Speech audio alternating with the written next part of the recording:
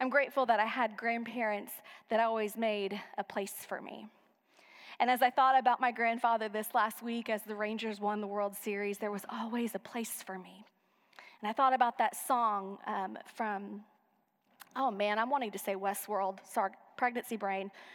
There's a place for us somewhere, West Side Story. I had one part of it, right? West Side Story. It's this beautiful song, There's a Place for Us, that is heartwarming at the very beginning and then heartbreaking as it is sung again at the very end when there's this recognition that maybe the place for us is not what we thought or imagined or what we hoped it could be. Jesus talks about a place for us. That's our scripture today that's found in John chapter 14. And Jesus talks about this imagery of this place that has been prepared for us and that Jesus is going to be part of the preparation for us. So we're reading today. I'm going to skip around a little bit. Also, I'm going to remind y'all that you gave me this Bible as a gift when I started. Stephanie was part of giving this to me. And so there's y'all wrote different notes in here. And so anytime I go to read this Bible, it always encourages me and gives me a smile whenever I flip to a page that has a note from one of y'all. So there's a note on this page. I won't say who it's from, but it just makes me smile. So anyways, John 14, starting in verse 1, says this. Do not let your hearts be troubled. Believe in God. Believe also in me. In my Father's house there are many dwelling places. If it were not so, I would have told you that I go to prepare a place for you. And if I go and prepare a place for you, I will come again and will take you to myself, so that where I am, you may be also. And you know the way to the place where we are going.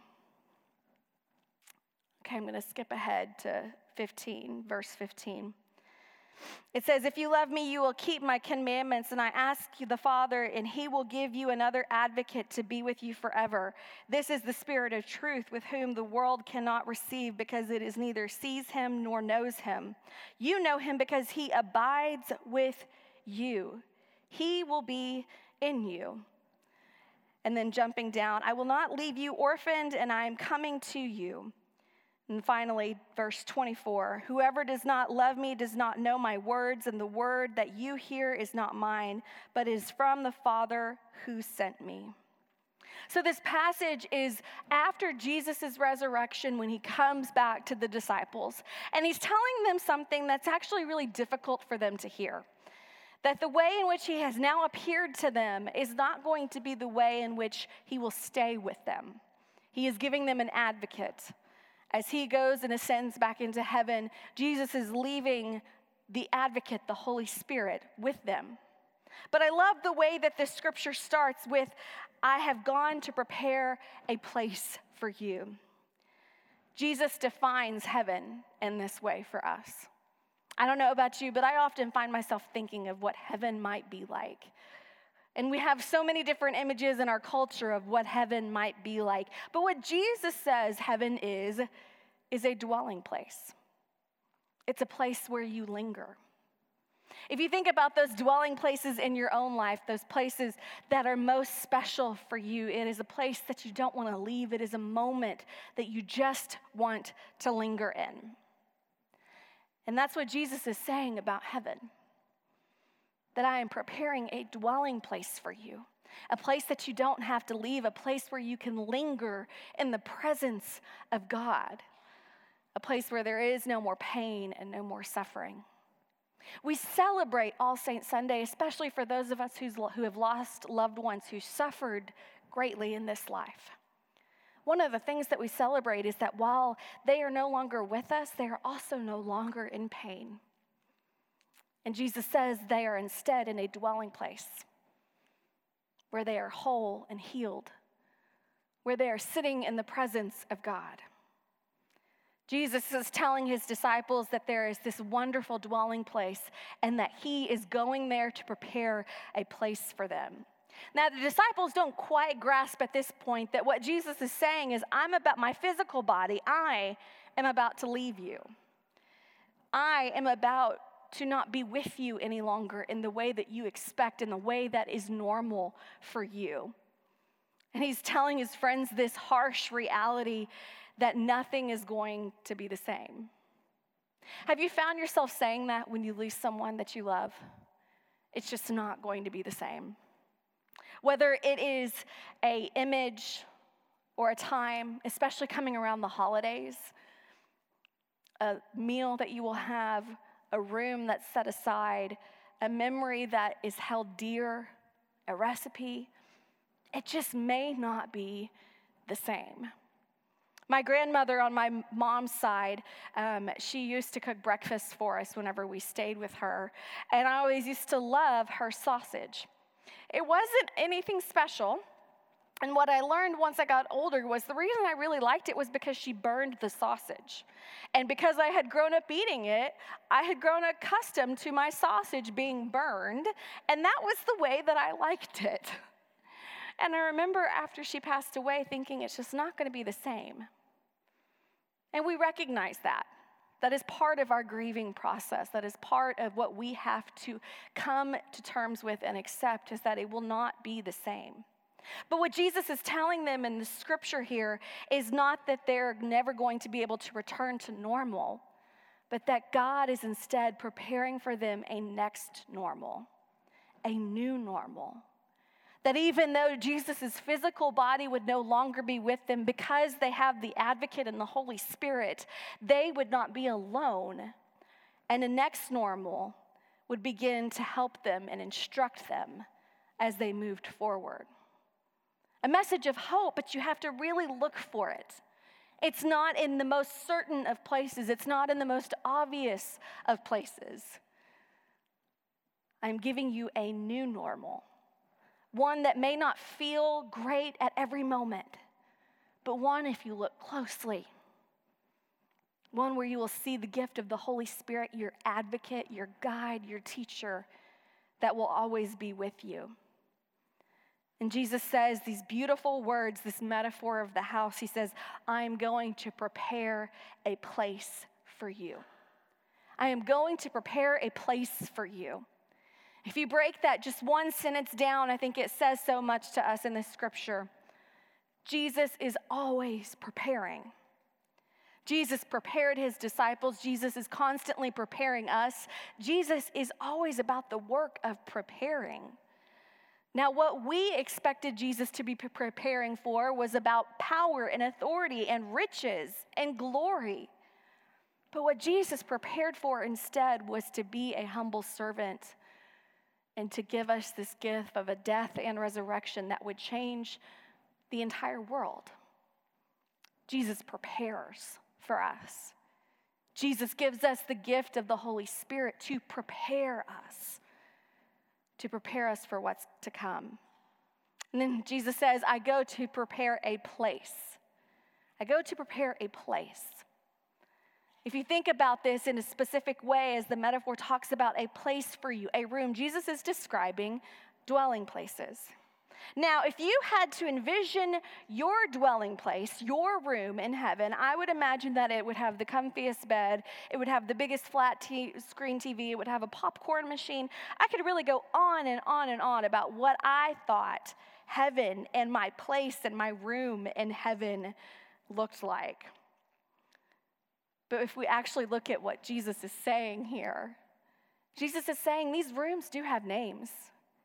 These rooms do have descriptors. I am going to prepare a place for you.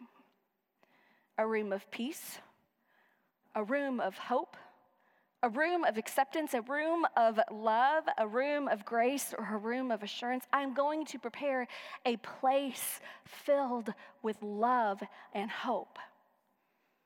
That's what I prepare for you. Now, I don't know about y'all, but I spend a lot of time in different rooms. And I dwell in a lot of different places. And I am really good at dwelling in places that I have prepared and that are comfortable for me. I'm really good at dwelling in the room of anger, maybe the room of bitterness, the room of pain, the room of spite or the room of resentment, the place of bitterness. Sometimes I spend a lot of time in the room of anxiety. It is so often so much easier for us to be in the rooms that feel familiar to us, that we have prepared for ourselves. But Jesus tells us today that that doesn't relieve our pain. That won't alleviate suffering. There is no avoiding of the struggle in our life. But there is a different room. All over Scripture it says, I knock and the door will be open. We hear the image in Scripture, seek first the kingdom of heaven, knock and the door shall be open. In Revelations 3 it says, behold, I stand at the door and knock. And if anyone hears and opens the door, I will come. Jesus says, I go to prepare a place. And it's for you. It's for you. Specifically for you and for me. So that you don't dwell in the brokenness of this world and the brokenness of our lives and the grief and the pain that we can too often get stuck in. But instead, we can dwell in the presence of a loving God. Finally, in that last verse, in verse 24, it says, and it is the peace I leave with you, my peace I give to you. That room of peace, that place of peace. Jesus says to his disciples, it is my peace I leave with you. Not the peace of this world, not our own definition of peace that may be an absence of conflict or even an avoidance of conflict, but instead a peace that lives into that struggle, that faces it head on. And when faced with that struggle, when faced with that brokenness, when faced with pain, lights a candle in the darkness. Proclaims once again, even in the darkness, that the darkness cannot overcome the light. Jesus says, I leave this peace with you. I have prepared a place for you. It is for you. And it is my peace that I leave with you. Today, each of these saints that we have named in our hearts, that we have lit candles for, are witnesses and glimpses of God and what it means for us to dwell in the presence of God. And my question for you today is, where is your dwelling place? Or maybe more importantly, where are you dwelling and where is God calling you to be? We have a lot of different places that we could dwell and linger. Are we dwelling in the presence of God? God has already opened a door for us. God simply invites us back to the table again, back to God's love again. And God simply asks of us that we linger in God's presence. Because when we take that time to linger and to be still, what we find is that God's presence is not just in this place. It is not just when we do the things that we consider holy, like lighting candles or taking communion or singing songs. But when we dwell in God's presence, we recognize that that presence is in every single moment of our lives and in the ordinary days that are before us. God's presence is in our grief and pain, and God's presence is in our joyous moments. And God's presence is in every single mundane moment too.